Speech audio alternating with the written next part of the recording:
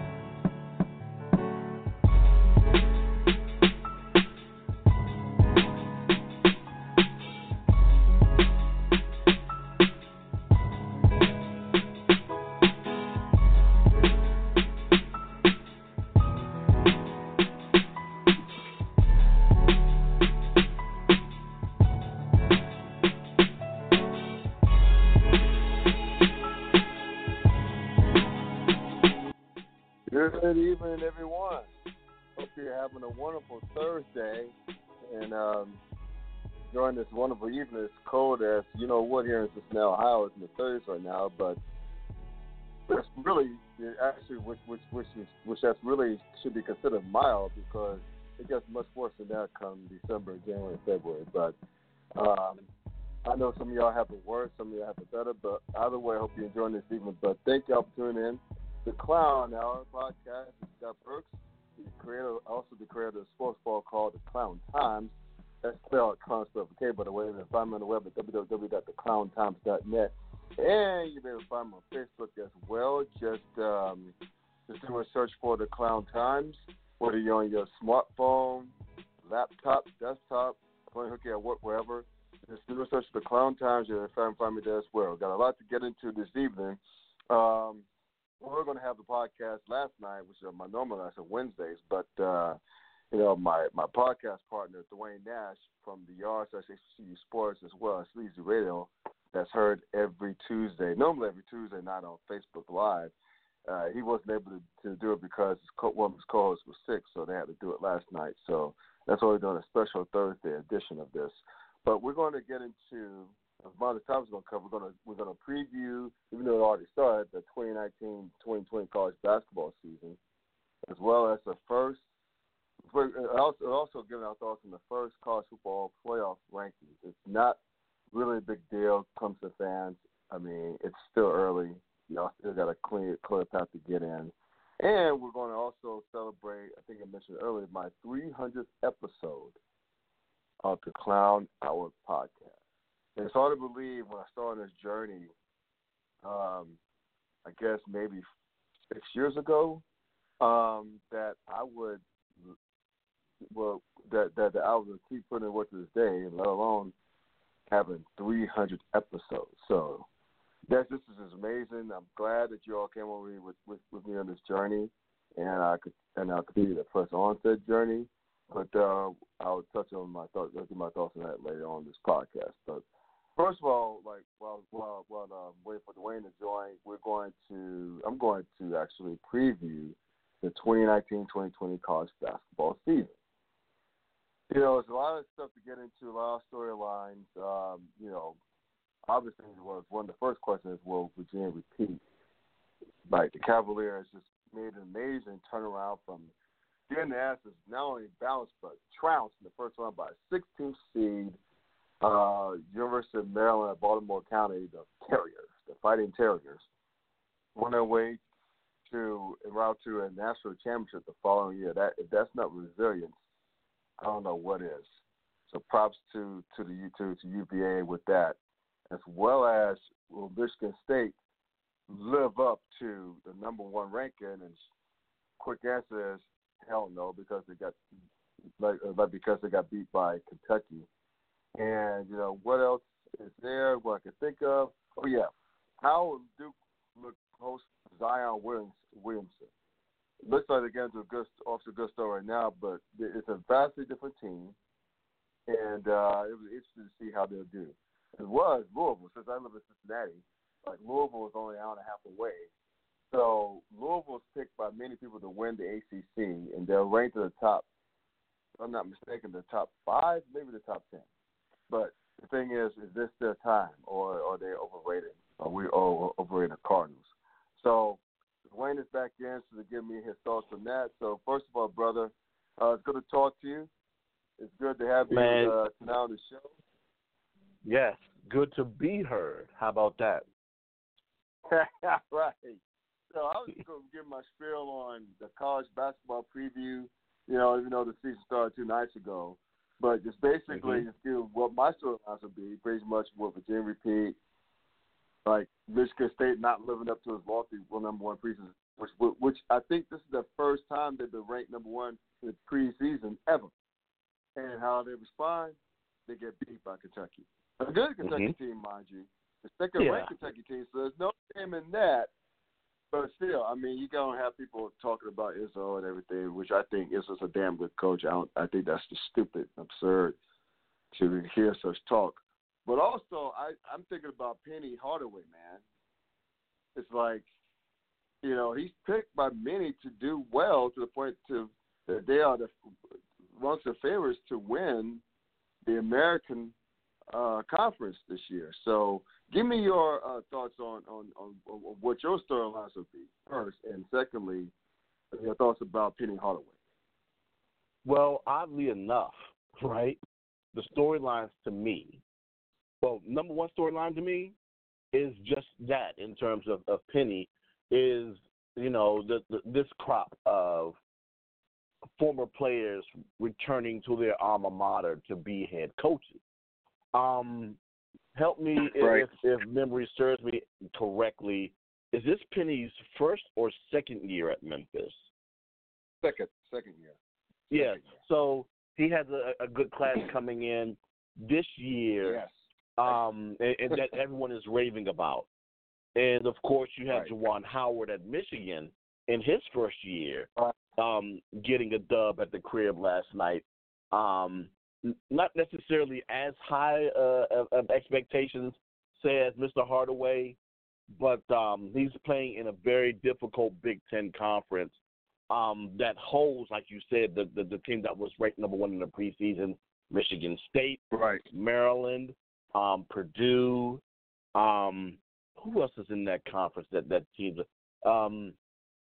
God, who is that other team in the conference that people were talking about? Man, you got to please forgive me. I will say this. My mind is still in college football mode, so I'm still getting everything together as it pertains to basketball. Mine too. Ohio State. Mine too. Yeah, so Ohio State is another team that everyone's talking about that's going to look good in the Big Ten. So I'm expecting somewhere between 5 and 7 teams to come out of this conference to participate in the tournament. The thing is, who's going to be the top team to come out of the Big Ten? It's going to be interesting to see. And like to your point, I think. No, I know. Games like what we saw 2 nights ago, where we had the number 1, the teams ranked number 1, 2, 3, and 4 in the preseason all face off against each other on the first night of the collegiate basketball season is wonderful because we don't get, it's not just another one of those, power. It's not even Power 5 in college basketball. These are major conference teams aren't playing against cupcakes on their first night. They're playing against another major conference squad. In some cases, someone that's also in the top 10 along with them, which means we're going to get great basketball night 1. And it's also going to be a tune-up for them for come conference tournament time. Not even conference tournament, I'm sorry, national tournament time, which is, fantastic. But at the same time, it's all fodder. It's all fodder leading up to that because it doesn't mean much now. You know what I'm saying? Of course, it's preseason heavyweights facing off, but it doesn't hold weight because we don't know where or what direction the regular season is going to take us. One of these teams might fall.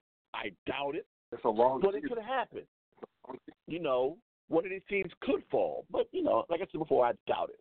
But just in case if they don't, hey, we got a precursor to what can happen sometime in March. But like I said before, you still have to play the games. You still got to line them up. The court is still, 94 feet by 60 feet, whatever the measurements are for college basketball court. And, you know. I think it's 94 feet. Yeah, 94 feet. You're right. Wow, I just put that one on my butt. That was a great guess. They build that special every Saturday about 94 feet. Some about conversation 94 feet, some shit like that.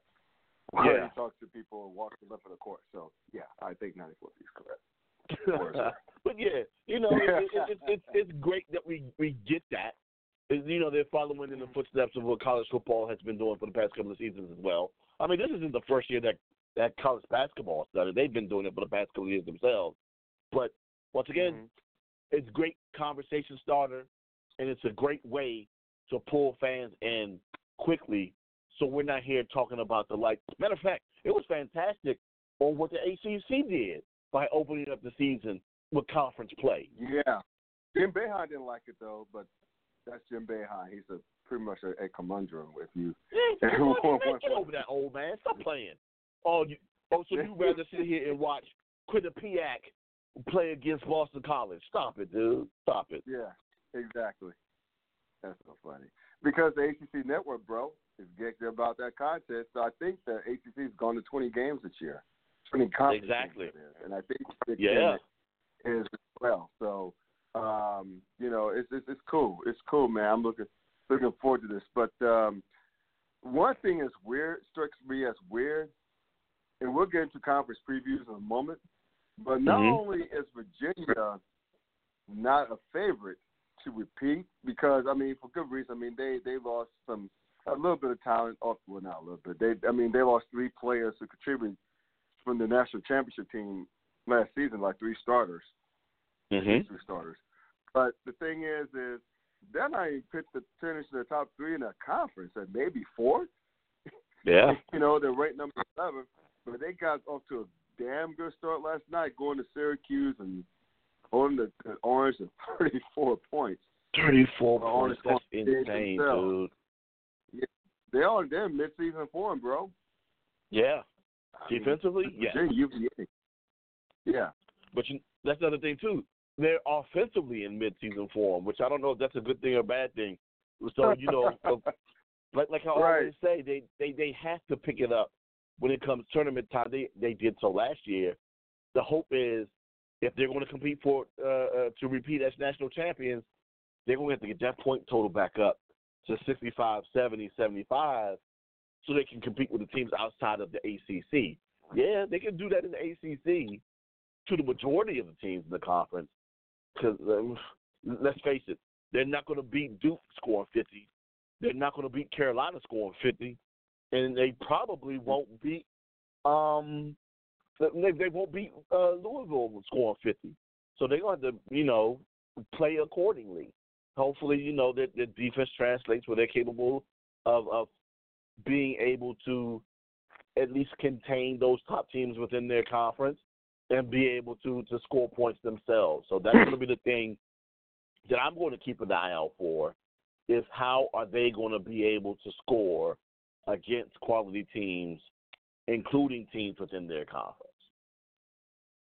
Yeah, that's the thing. So the ACC is going to be hella tough this season, and, you know, it's with Louisville expected to be amongst the top with Duke and Carolina, usual suspects. Yeah, but one more thing before we get into conference previews, you touched upon this earlier, Penny Hardaway. You know, a former players coaching their alma maters. But first of all, how do you think Penny Hardaway's going to do in the second year? Because there's a lot of hype surrounding him. It's outstanding class and all. People are starting to hate on him and thinking that he's cheating and everything else. But nevertheless, how do you think he's going to do in year 2 at Memphis? My question is, how is he cheating? Exactly. I mean, that's why people just haters are something else, man. I mean, just because he's doing that Memphis, I mean, people don't realize that Memphis is a hot recruiting bed for basketball players. Yeah. And given the fact that he used to play there, he's from Memphis, and he played in the league. So he has connections. So he's bound to get some recruits. I mean, people just don't understand. I mean, just basic shit like that. I mean, come on. But, yeah. But I think he's going to do pretty well. I think, I mean, he's already seen this as disruptive from last year when he got grief from other coaches and he was giving grief to other coaches. So, I think he's on a mission, man.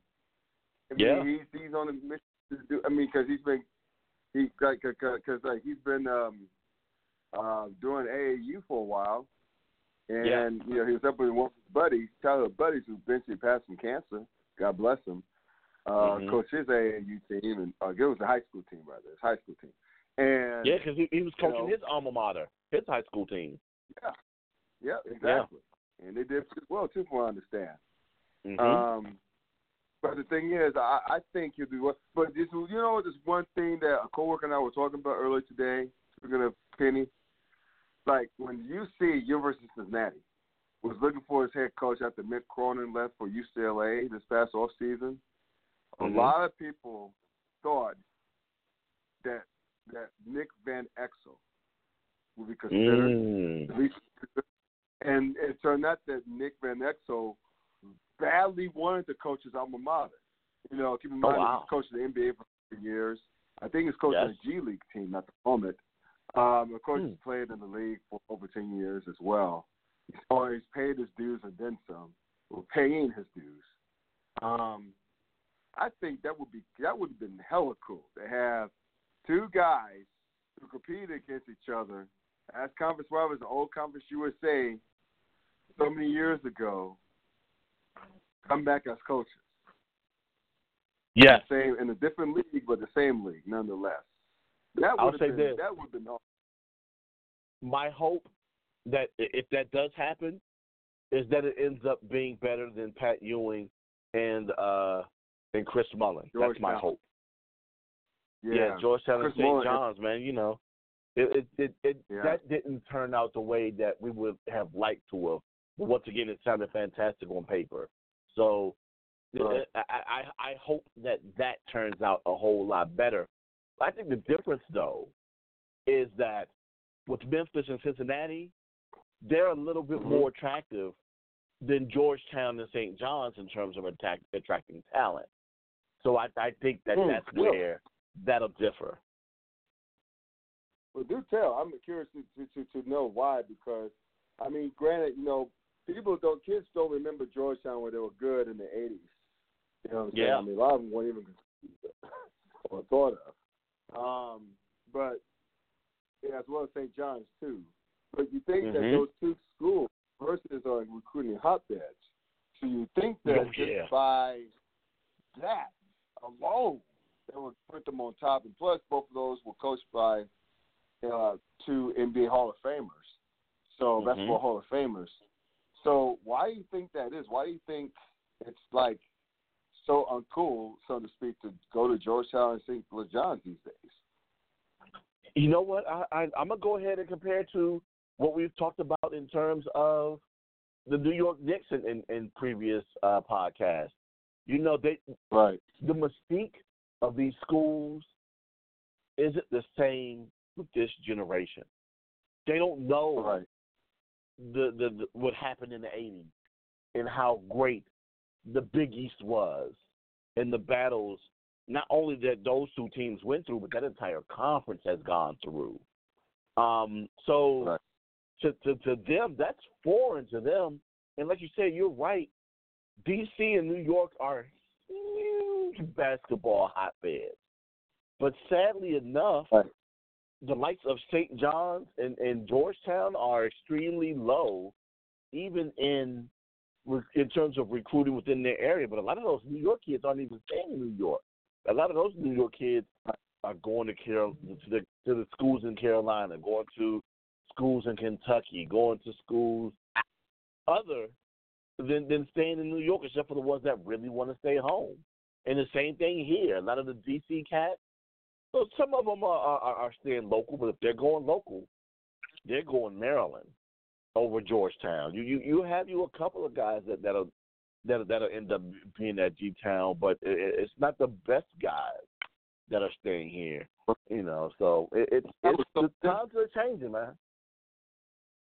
That was so different when we were growing up. I mean, granted, Maryland was great in basketball in the 80s and 90s, along with Georgetown. I wish they played more in the 90s, by the way, but that's not here nor there. But the bottom line that's a whole other conversation.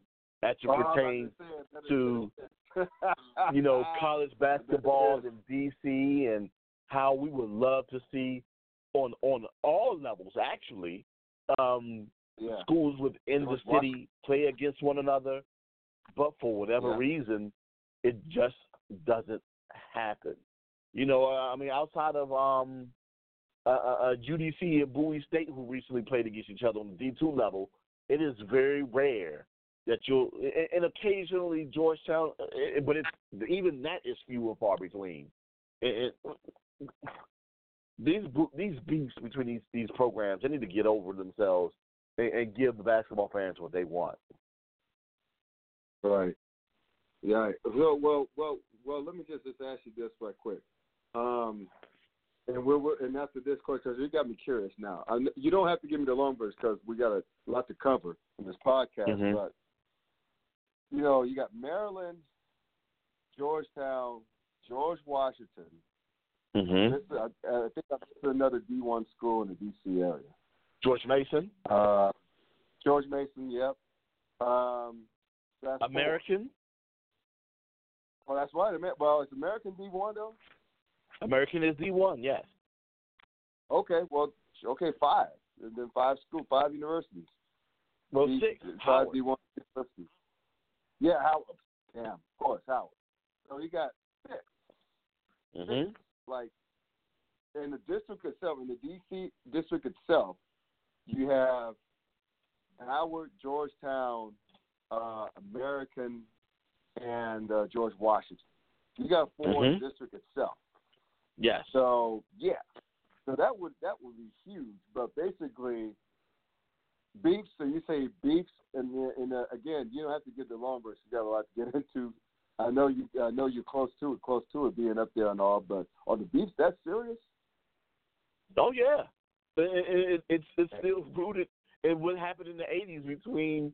And I know someone's going to correct me if I'm wrong on this, but if memory serves me correctly, it's still rooted in what happened with the relationship between Lefty Driesell and John Thompson Sr.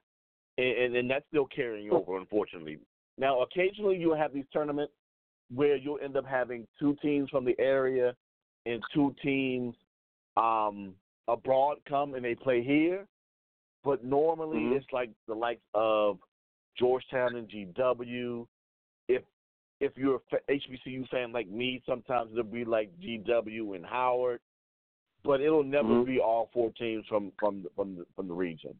As a matter of fact, there's still conversations even of having a potential HBCU version of that because of Bowie State being right outside of the city, UDC being in the city along with Howard, and then potentially getting another HBCU close by, say like a Morgan State or a Coppin State, maybe a Virginia State or Virginia Union, to potentially come in and play within a 4 or 6 team, holiday tournament against one another, be like D1 versus D2 or whatever. But, we just can't seem to get that to happen, and I find that to be extremely odd here. And then I think that's part of the reason why the landscape of basketball in the district is suffering the way that it is, because this is nowhere near to what it used to be back in the 80s. Don't get me wrong. We still have our basketball fans, and we still love basketball here, even though we had to drudge through a whole lot of bad basketball.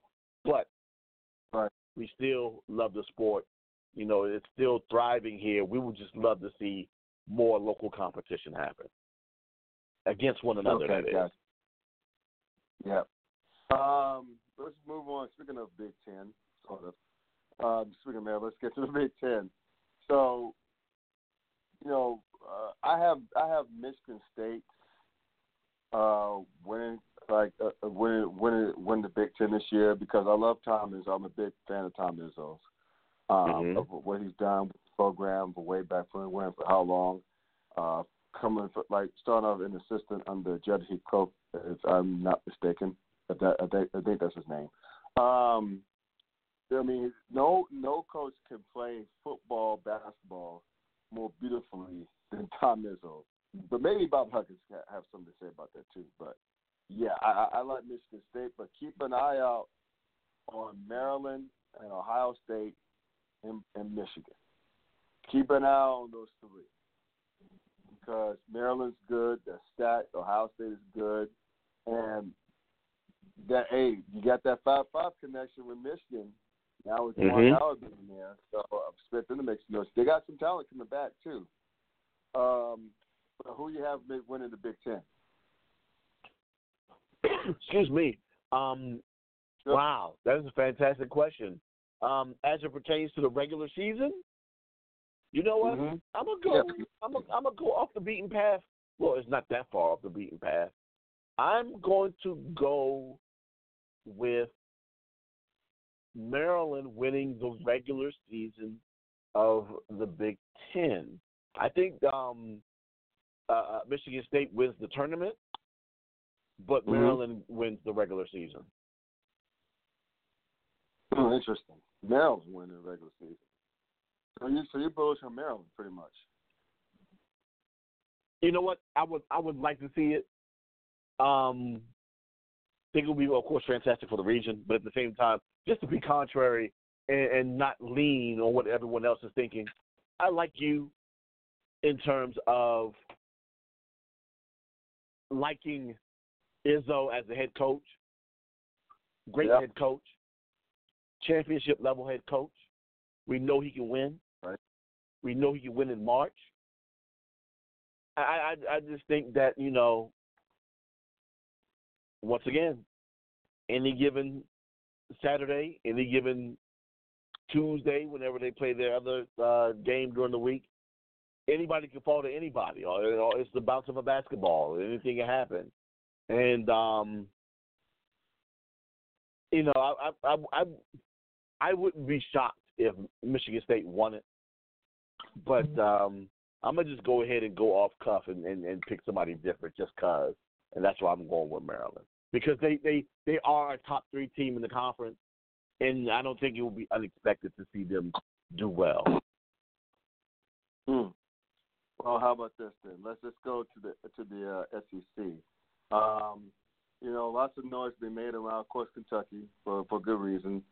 They're Kentucky, and until otherwise, other team proves otherwise, they're always going to be the team to beat. So I have them winning the conference this year. But a lot of people are giving Florida some love, Florida has a lot of cats coming back. I love the direction that the head coach has the man. I can't think of his name at the moment, but keep it on Florida, Tennessee, with Rick Barnes is always a threat. It's a world coach team that Rick Barnes has there in Tennessee. LSU gets some love too, but funny that we hadn't mentioned Bruce Pearl and his Auburn squad. I think they're still going to be pretty good, but can it be that the SEC is finally really, really, really, really deep in basketball? If you could believe that. This is, normally you associate the SEC with football and baseball to a certain extent as well, but basketball, this is the deepest this conference has ever been. At least at the top, it's no longer Kentucky and the 13 dwarfs. You got Kentucky, Florida, Tennessee, Auburn, and LSU. I think it's going to have a good squad this year. So, yeah. So I'm assuming you have SEC, Kentucky win the SEC as well, right?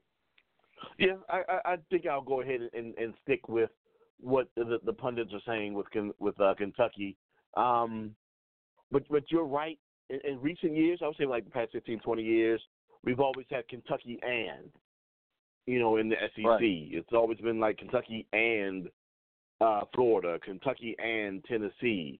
Whereas, for the past couple of seasons, Auburn has been making their way in terms of looking competitive as well.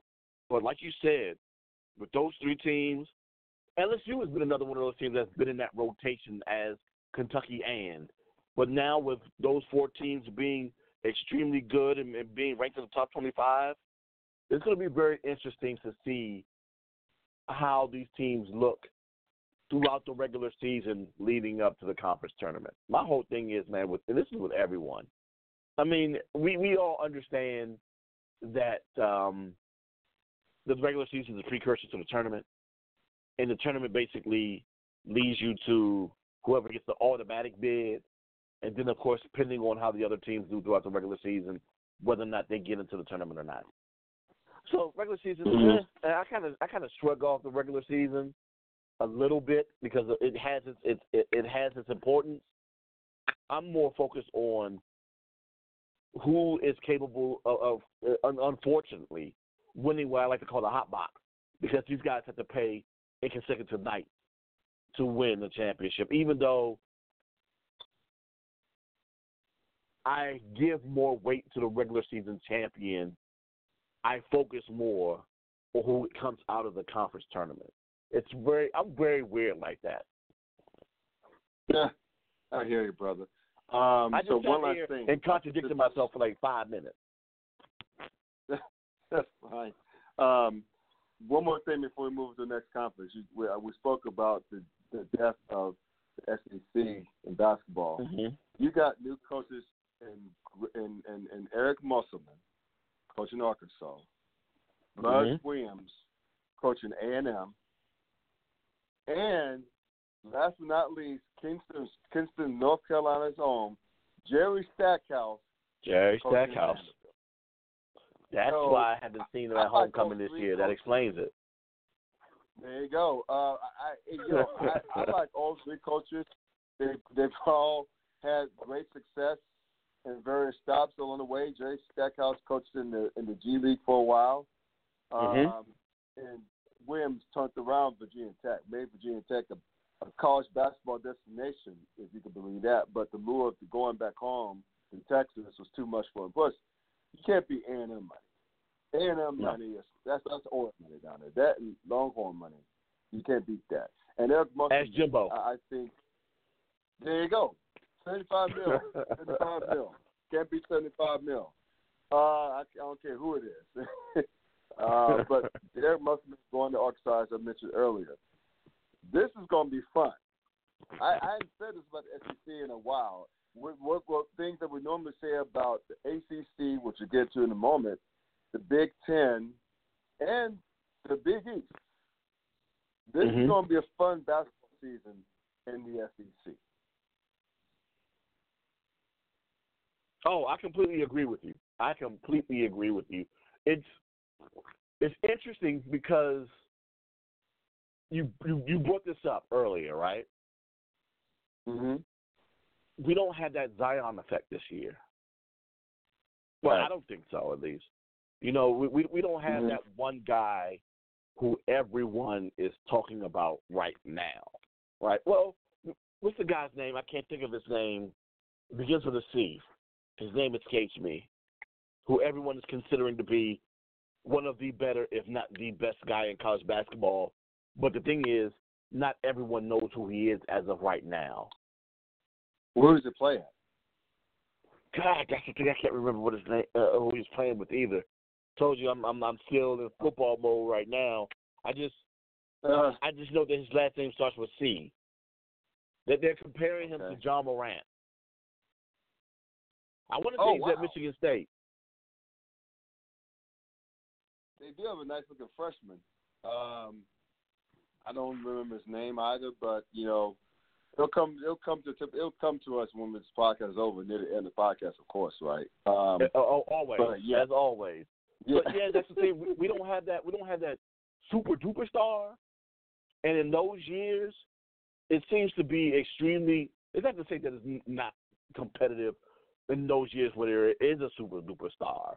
It's just that your focus isn't just on one guy every night. You have the ability. Well, for those who don't have that ability, you're capable of watching or paying attention to all of the conferences to see who's going to end up winning these extremely talented conferences. like you said, SEC is going to be thick. ACC is top heavy. Right. A Big Ten is thick.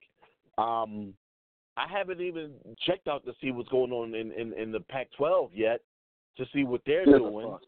The Pac-12 exactly. See, and then the American Conference. Now you'll have to help me with this. Is this the first year that UConn is in the American Conference? This is the last year they're going to be in the American Conference. Well, this is the last year. See, look at me. I'm all thrown off. No, they're going to go to the Big East next season. So, since we're talking about UConn, let's get to the American. UConn. It's too bad because I think UConn is a good coach and one of the Hurley brothers, not Bobby, but the other dude. Yes. He has. I'm sorry. What's his first name? I forget his first name. What? I think he's going to be really. I think they're going to be good. Except I think the Americans going to be they're going to be great at the top this year.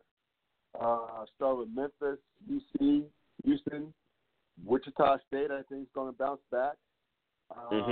Keep it out to Florida as well, and keep people giving South Florida some love, even though UConn is getting some love as well. So a lot of people have like Memphis, UC, Houston, Wichita State, UConn, and South Florida as the top 6 teams in the conference. I don't know if Memphis is ready yet. They got the talent, but UC has those OGs, especially in Jared Cumberland. He's a senior. And if you don't know who he is, Google him. You'll be glad you did, on YouTube, rather. Be glad you did. That dude is tough. But I have UC winning the American regular season title and barely eking out a regular season title over Memphis. I think it's going to be between those two squads and Houston too. I think it's going to be a three-headed race, a 3-horse race. Memphis, Houston, and UC for the American regular season title. But I have UC finishing ahead of Memphis and Houston. What say you? And I'm right there. I'm right there with you. I'm intrigued to see how Coach Hardaway deals with this pressure of being tabbed, having the best team in the conference, and whether or not they live up to expectations. Because this will be the first time that we'll ever see it on this level for him. So with that being said, that's why I'm rolling with Cincinnati as well in this conference. And speaking of UConn again, since they'll be in the Big East next season, let's go to the Big East. By the way, it's great to have UConn back in the Big East. That's good. I'm a traditionalist. I think you're a traditionalist as well. It's good to have them back in the Big East. So, yeah, I think it's awesome. A lot of people are thinking it's going to be Villanova and everybody else. I beg to differ because I hope you're sitting down, but I really like Seton Hall. Seton Hall has a lot of their guys coming back. They finished well last season. They surprised a lot of people last season. They're a very hungry squad, I thought, and they're well coached as well. So I look for them to upset the apple cart and take the Big East season title away from Villanova. I really think so. I think it'll be between them and Villanova and Marquette as well. Those 3 teams. Because Marquette has a lot of their guys coming back too. But I really like Seton Hall a lot. And one more thing about the Big East. It's good to see, being now I'm a Cincinnati, Ohio resident, it's good to see that both UC and Xavier are going to be great, are going to be projected to have great seasons, good seasons rather. Xavier is the one that's being ranked as the one team that's ranked out of 2. But I see Seton Hall overtaking Villanova to win the Big East this season. You're taking Seton Hall. Yeah. I'm going off the beaten path and picking Seton Hall. And you know what? You want to do that? I'm going to go off the beaten path, too. I'm taking Xavier. How about that? Oh, wow. For no legitimate reason whatsoever, other than being a contrarian, I'm taking Xavier. Just cause.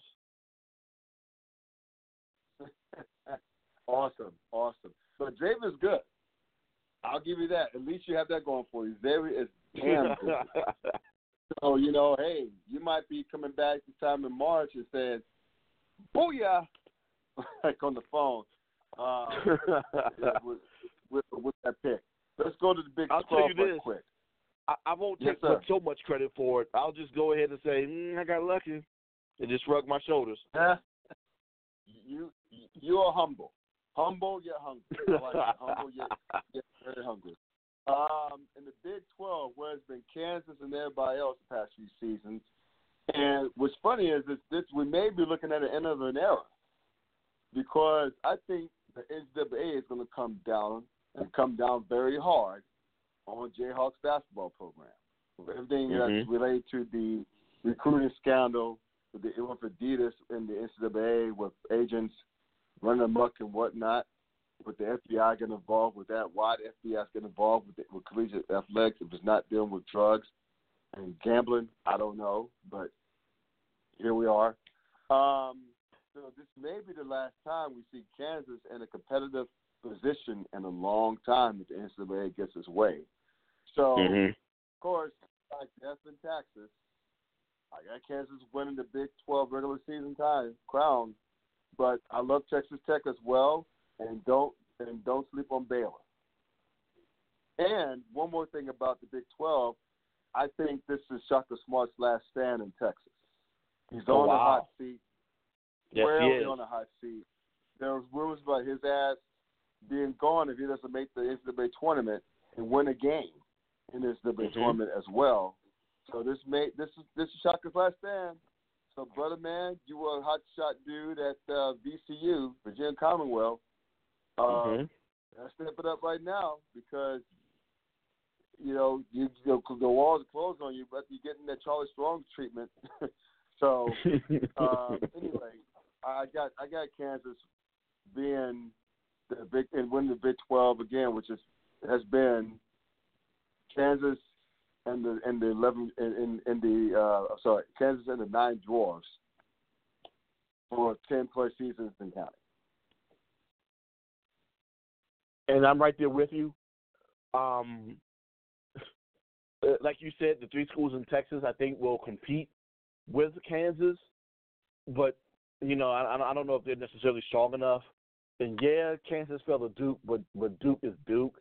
And I actually like this Duke team a little bit more than I like it last year, even though they quote unquote had more talent. I think that this team is what Coach Krzyzewski likes, which is players that are more coachable, rather just having raw talent, because he can coach these guys up and have them playing together and figuring out a way, especially when February and March comes. So, that's why I don't hold that, like I said earlier, I don't hold that opening night loss against those top 4 teams that may have walked away with an L against another top 4 team. So, that's why I have Kansas winning the Big 10, or the Big 12, I'm sorry. So, speaking of Duke, the greatest basketball conference known to man, the ACC. I'm a convert. We're biased, so to those listeners, deal with it. We have interesting stuff going on with the top of the ACC. A lot of people think that Louisville is going to crash the party at the top because they bring all the players back. Chris Mack, formerly of Xavier University, who's also hails from Cincinnati's west side of town. A lot of people are giving him love after what he did his first year in Louisville with mostly Pitino's players. Now he has a lot of his players there. His system has been implemented. A lot of them, a lot of those players really bought into Chris Mack, exceeding expectations. And now year 2, people are looking for them to really take the next step and make some major noise in ACC. I still I don't know if Louisville's ready, even though they look real damn good. Last night against Miami. Then again, they played at Miami. But yeah. Anyway, I really love Carolina. I can't believe I'm saying this. I really love Carolina. Being an NC State grad, I am. Cole Anthony. You see him last night? I did not, but I heard he balled out. 34 points, bruh. And 11, I think he had 11 assists or rebounds, one. Dude is what, 6'4"? 6'4", 6'5"-ish. And then in his first game, 34 points against what I think is going to be a very good Notre Dame team. 34 points. But that's where you guys have you have Comcast, and Comcast is tripping when it comes to the ACC network. So yeah, so that's the thing that I'm going to be without. Because it hurt me during the football season. It's going to kill me during the basketball season that I won't be able to watch the ACC network. I already have a buddy of mine who's an A&T and also a Carolina alum who has already cried his eyes out to me this past weekend, complaining about how he won't be able to watch the first 5 Carolina games this year because he watches all of the games. Right.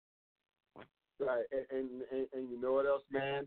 It's going to be interesting that Comcast playing this game with Chicken with the ACC network, ESPN, because most of Comcast is in the ACC country. Yes, it is. The Mid-Atlantic with the Merva, and the DMV, as well as Atlanta, Georgia, that area, parts of Florida. Interestingly enough, not Comcast. Spectrum is in the Carolinas, and whatnot, and I think it's Virginia. So, and in Ohio, it's here in Ohio too. So there's that. But yeah, I mean, I think Comcast is also in the New England area too. So they're playing a serious game of chicken with their bottom line. And but you know what? The reason why they're doing it, or they're capable of doing it, is because. It's not necessarily, even though there are a lot of alums here, it's not necessarily the ACC's hotbed, like Virginia, North Carolina, especially North Carolina, Georgia, and South Carolina is. But, of course, you do have Pitt, but I don't know what they're doing in Pennsylvania. And I don't know what's going on in the Boston area, but this area here, they've already gone and chalked this up to Big Ten territory because of Maryland, and also and also Big East territory because of G-Town, and everybody else just gets thrown on to Masson locally here anyway. So it's like, if they want to watch ACC basketball, they just have to wait until it's shown on ESPN. But no, they're not getting a network. And they're hurting a whole lot of people who just like ACC basketball, like myself. Yeah, that's a good point because, not to get too far off topic here, but, the D.C. area, I mean, thanks to Maryland. Maryland's the flagship school in the D.C. area. So, I mean, they're a Big Ten squad. They're a Big Ten school now. And, Comcast, as well. As far as I know, I think it's my understanding, the Big Ten Network is on Comcast. Yes, it is. So there you go.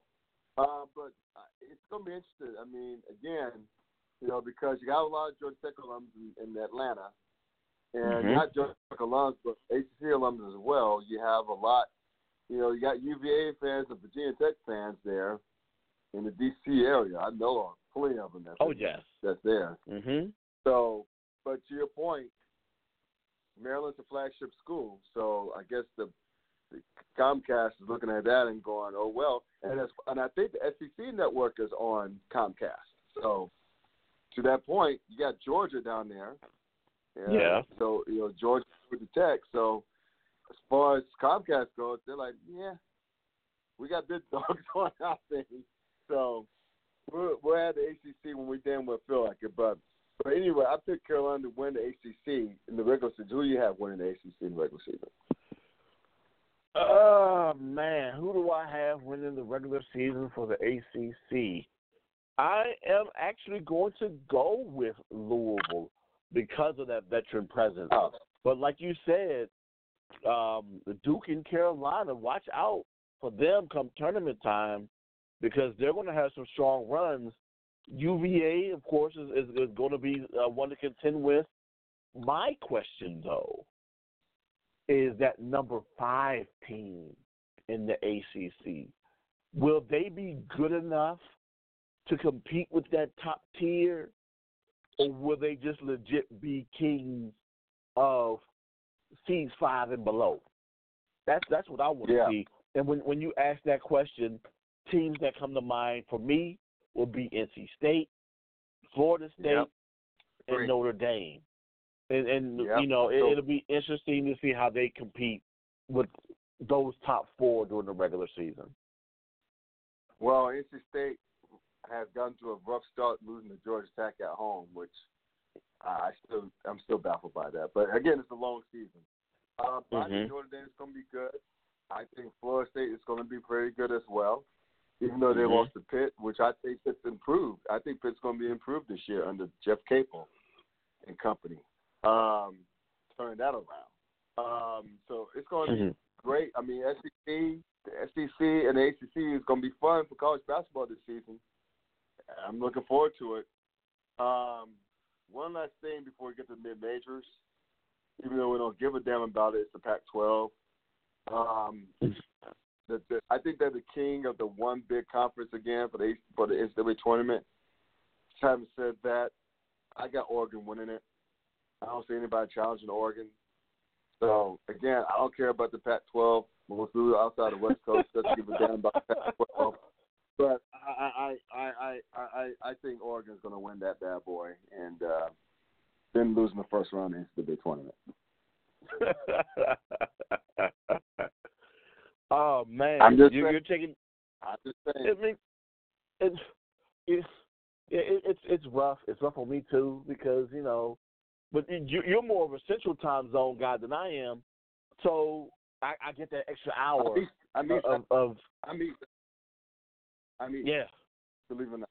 Yeah. Oh, you are? Oh, wow. Okay. Yeah. So I'm barely easy. Oh, okay. So you're suffering through late start times like me if I'm wanting to watch Pac-12 basketball. But right. Exactly.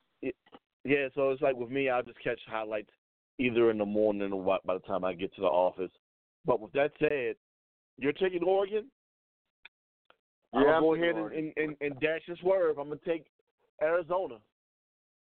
Oh, wow. Okay. Nice. Take Arizona. They make a squad this year. I don't think they're making a tournament. And I think they'd be slapped with NCAA violations as well because they're one of the schools in Rome. But, I like Oregon. Right quick, the mid-majors. Well, actually, we all know that Gonzaga's will win the Big West, but I think St. Mary's still makes the North Big West as well.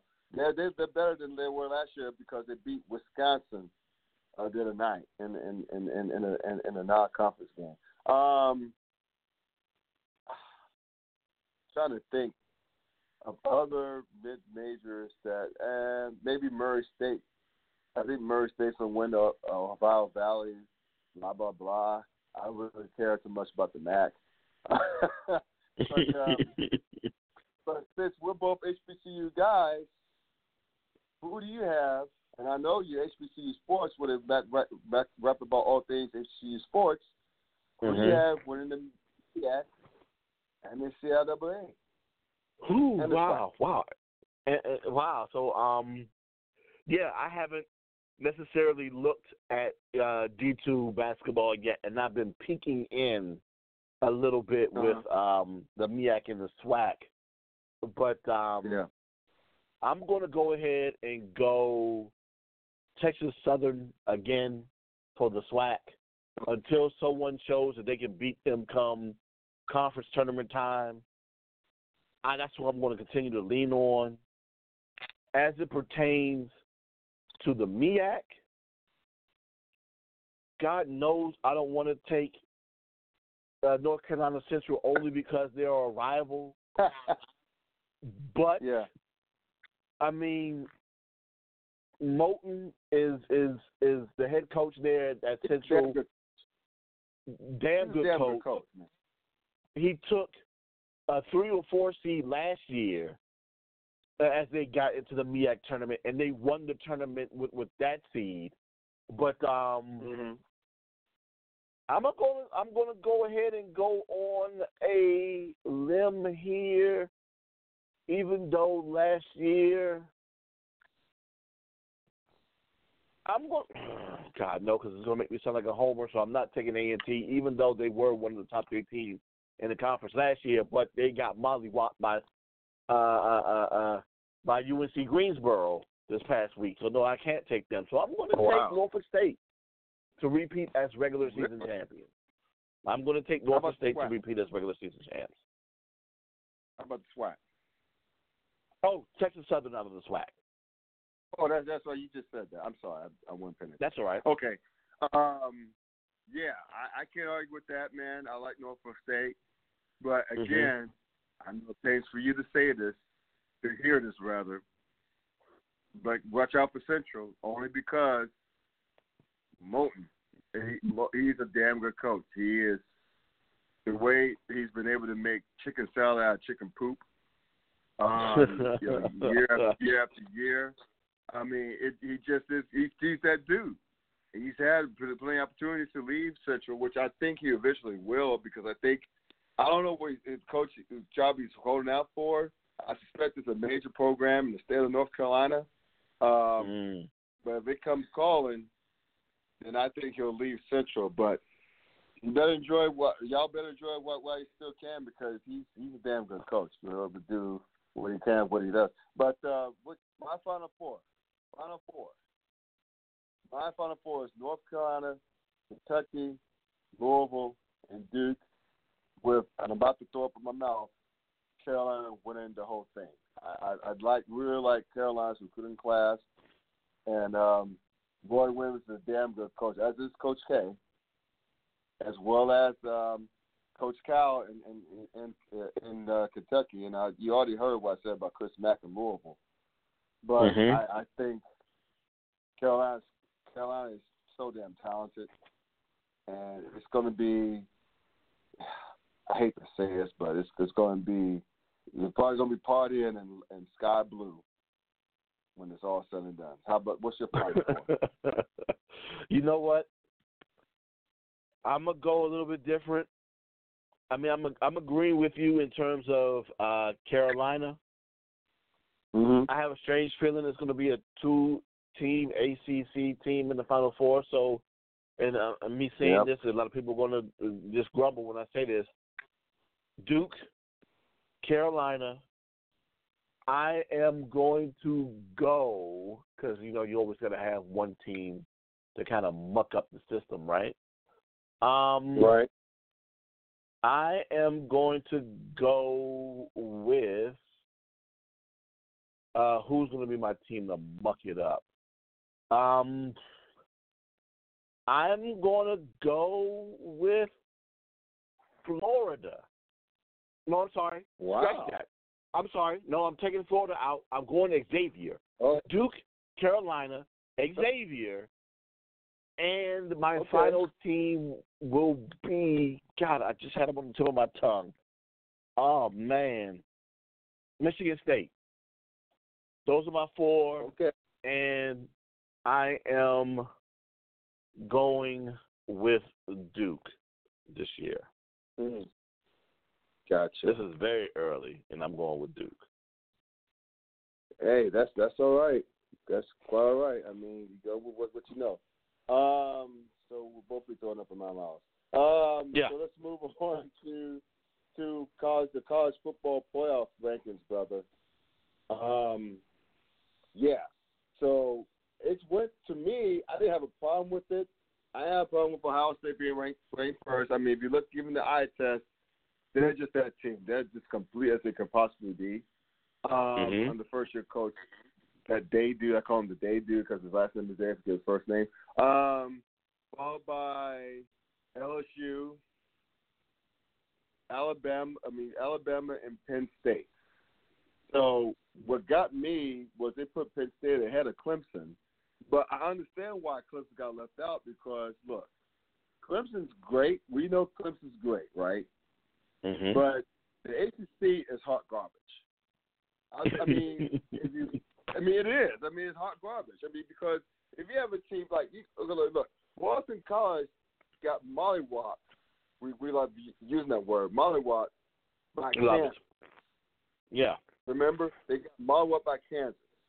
NC State got curb stomped in West Virginia. And it's got a West Virginia team that's not very good. I mean, the only bright spot, non-conference-wise, was Carolina upsetting South Carolina to start the season. Mm-hmm. And by the way, Matt Brown is that dude. He's going to turn around Carolina, as I hate to say this, sooner rather than later. I mean, he's got something cooking down in Chapel Hill. It sure does.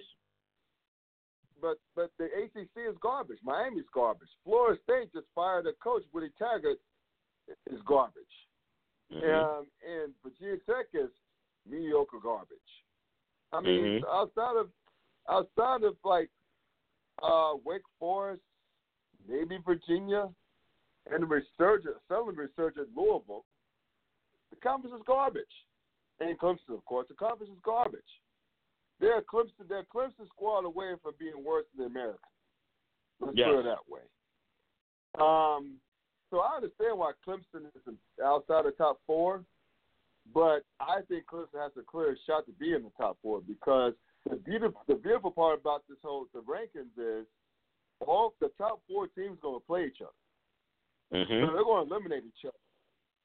Yeah. Starting with this weekend, LSU and Alabama, which I'm going to be watching. I don't know about you. I'm going to be watching that boy at 7:30 p.m. I believe this Saturday night in Tuscaloosa. Yeah. So I think that's an elimination game. Even though people have their theories like if Alabama wins, thanks to LSU's like strength of schedule, they can get in. Blah blah blah. I'm just looking at this like the way it is. Like if they lose. But especially like in Ohio State, they play Penn State in the Horseshoe later on in the season. But before that, Penn State has to go to Minnesota. Well, that thing doesn't have Minnesota, by the way. So do I. So I think it's going to be an ass whooping. So either way, the four teams at the top would play each other. Those are going to be elimination games, in my opinion. So if if Clemson stays undefeated and wins the with the ACC championship game, then I think that whoever wins in the top four, be it Ohio State, Penn State, Ohio State, Penn State, they'll win the Big Ten title. Then obviously same with the SEC between LSU, Alabama, and maybe Georgia too. If Georgia doesn't lose and rises to their conference tournament their conference championship game. But the thing is what about Oklahoma and what about Oregon and Utah? But I think that's going to be an elimination game because Utah, I don't think they play in the regular season, but if they hold serve the way they are right now, they'll be playing in the Pac-12 championship, which would be probably the first Pac-12 championship that's worth a damn. the conference championship. I'm back on the Pac-12, but damn it, yeah, sorry, except for football. I'm not too sorry for football. But the thing is, it's not like past years where everyone has knocked everyone else out of, contention for a potential a playoff spot, right? And this one, we end up having what could potentially be Utah and Oregon competing to try to fight their way somehow with some help for either one of them to get into the top four. So it'll be interesting to see what happens in that situation. But to your point with the ACC, now, see, if you were watching Sleazy Sports and been following what I've been saying for the past couple of weeks, you would have known who the top five was going to be because my top five has been legit, what their top my top 5 this week is the same top 5 for the CFP, with the exception of my 1 and 2 being switched. So I currently have LSU at number 1 and Ohio State at number 2. Now, to your point, with Clemson being number 5, I had beef with Clemson all season long. Yes, they took care of the teams that they were supposed to take care of, with the exception of North Carolina, and then who was that other close? And then, of course, Texas A&M. Not saying that they should have dominated a team who was 12th in the nation at that time, but if they would have played them a lot stronger than what they did, they probably would have gotten a little bit more consideration and might be in the number 4 spot. But, you beat a number 12 team by 14, then you beat Carolina by 1 because of a failed 2-point conversion at the end of the game. Yeah. That's why you end up number 5, because people would expected more from you, and that's not what you're giving them. So, yeah, it's going to be a situation, like you said, with Alabama and LSU. They actually play Saturday at 3:30, which I'm a little bit upset about, because at that point in time, I'll be in the middle of leaving Baltimore from watching A&T and Morgan State. But, of course, Ohio State and Penn State will be facing off in about a week or two themselves. So that'll be a pseudo-elimination game, too.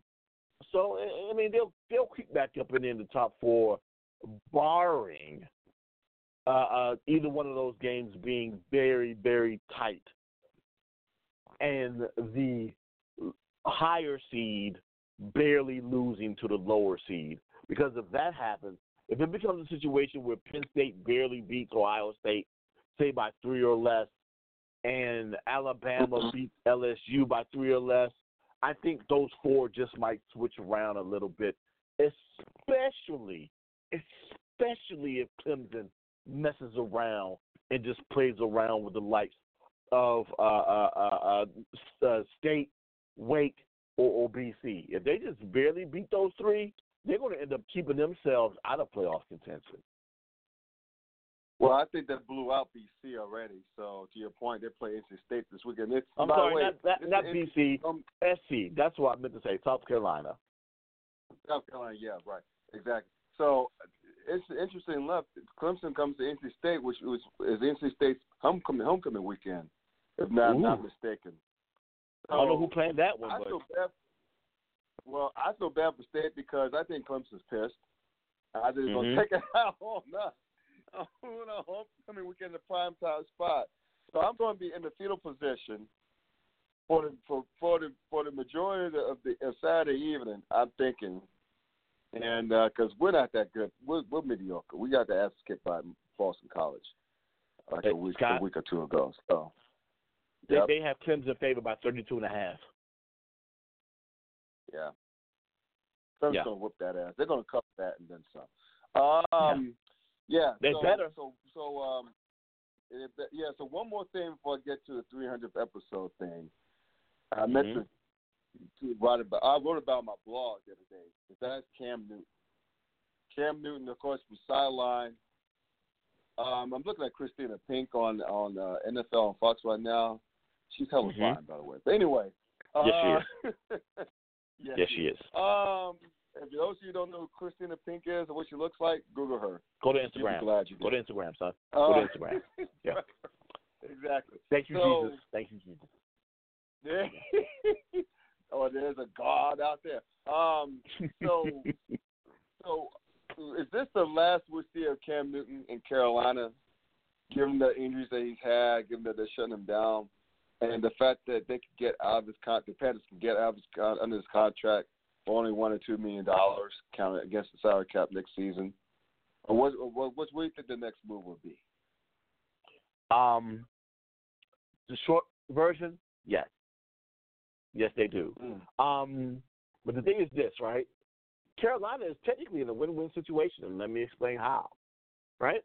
Okay. So, if Kyle Allen, I'm sorry, I keep thinking it's Adams and Allen.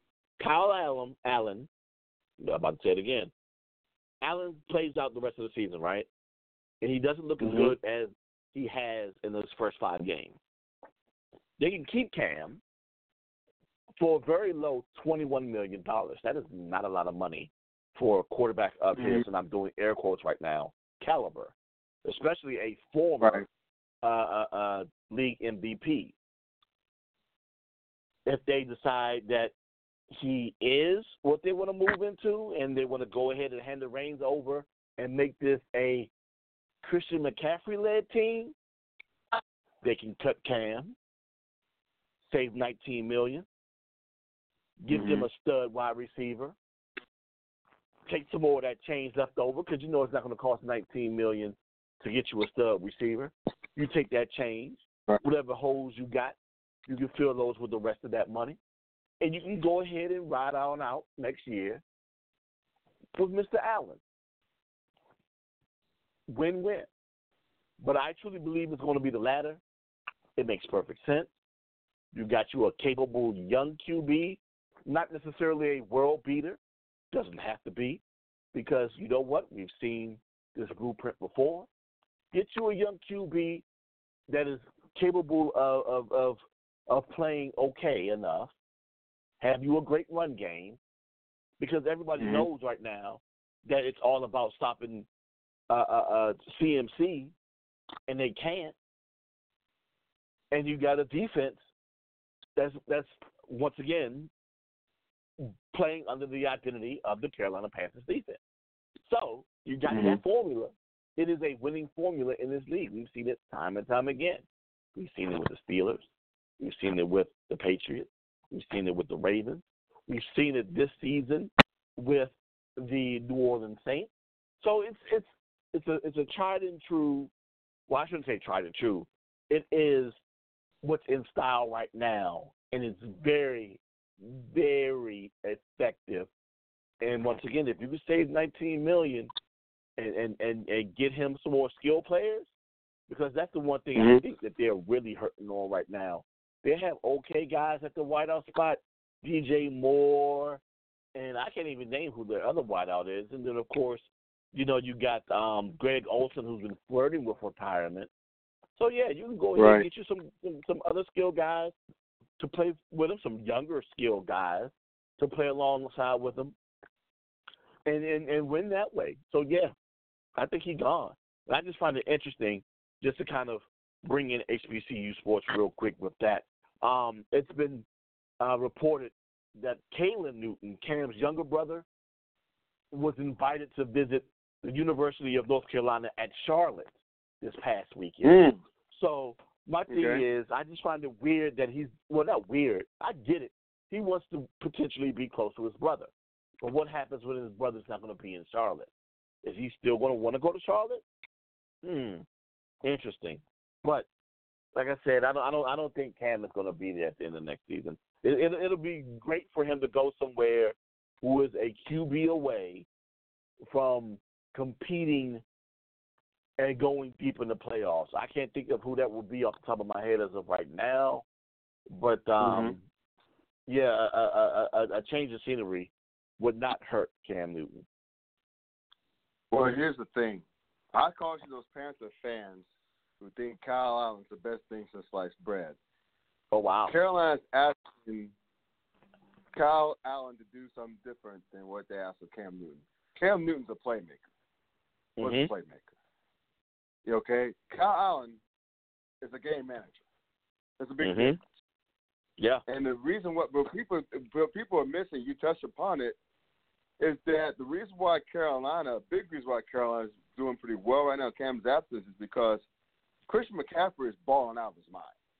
He should be MVP candidate if he already has won. And because for players to go week in and week out knowing that he is the focal point of the opposing defense and still balls out the way he's balling out, and it helps that the defense is pretty damn good too. So a great running game and a great defense. Those two things travel. So as long as Kyle Allen doesn't muck things up, just be a game manager. That's all they're asking him to be, is a game manager. But keep in mind, Panther fans, you don't want to go back to the Stone Age where the last 3 years of the Jake Delhomme era, and right before y'all drafted Cam Newton. I mean, there's a reason why y'all drafted Cam Newton number 1. So I just leave it at that. So be careful what you wish for, because I know he's polarizing figure down there. I know Cam Newton's a polarizing figure there. You run just hot or cold with him, but just be careful what you ask for. That's all I ask. But one more thing, man. 300. This is 300 episodes, man. It's like I remember starting this journey 5 or 6 years ago. I never think I'd make it so far, let alone 300 episodes. And I know this podcast is not popular, overly popular, and everything, but it's my baby. And you know that. And the fact that I've been doing this 300 times, and you've been with me the vast majority of this journey, it's awesome. This is just awesome. It's just like our 200 episodes way back when. We at 300, man. Yeah. And you know, it's awesome, and I'm thankful. I mean, again, I know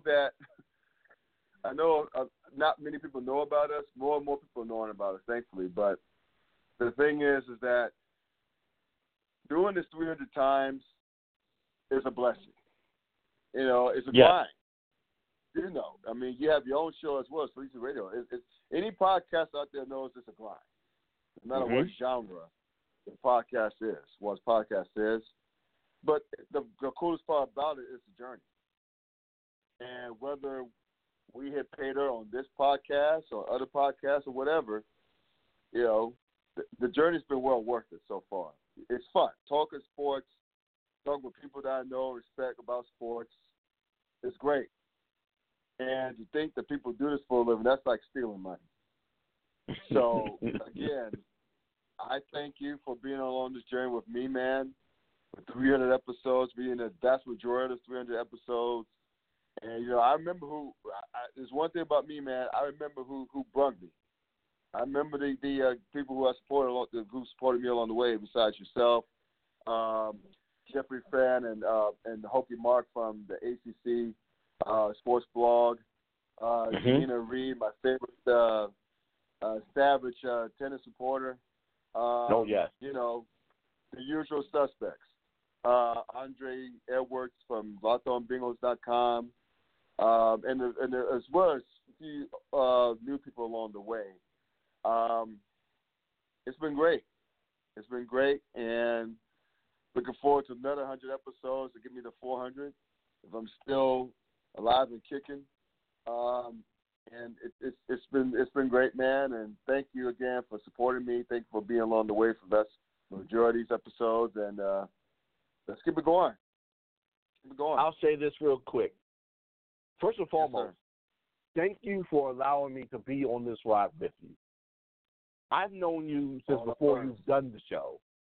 So to see the beginning, not even of the show, of you doing your blog, from watching that grow to what it is right now, and then to that evolving into the podcast, and then watching the evolution of the podcast and you bringing me on, which I thought was fantastic of you to do so, and then to see that even grow, well, like you said, with the other guests that you've had on the show and the other regulars that you've had on the show, and to watch this show continually grow, watch you as a podcaster continually grow, and to help aid in that, man. I'm extremely proud of you to make it to this 300 mark. Like you said, it is a grind. Thank you, man. And you have to have the passion, and the time to continue to want to do this. So I'm just glad that you've had that focus and that grind, and I look forward to see the direction that you continue to grow into, and I'm just hope that I continue to be there along with you, and hopefully sooner or later the great Reverend may make an appearance sooner or later. We gotta bring him back. I appreciate it, man. Thank you, man. Much love to you and your crew as well. And yeah, man, I really appreciate it. It's been a ride, so let's keep the ride going. Most keep the ride going, brother. All right, take care, it man. easy, bro. All You right. do the same. Peace out. That's my guy, Dwayne Nash. Please check him out on the Yard, History Sports, the rest of all things History Sports, as well as Sleazy Radio every Tuesday evening, or most Tuesday evenings, on Facebook Live. It's been a great journey, folks. Thank y'all for accompanying me on this journey, this 300 episodes of the Klown Hour. Anyway, I got 10 minutes. I don't want to belabor the point, but thank y'all. And thank you for tuning in for the 300 episode of the Klown Hour, rather. Please check out my sports ball, the Klown Times, as well. Until then, y'all, 06, peace out.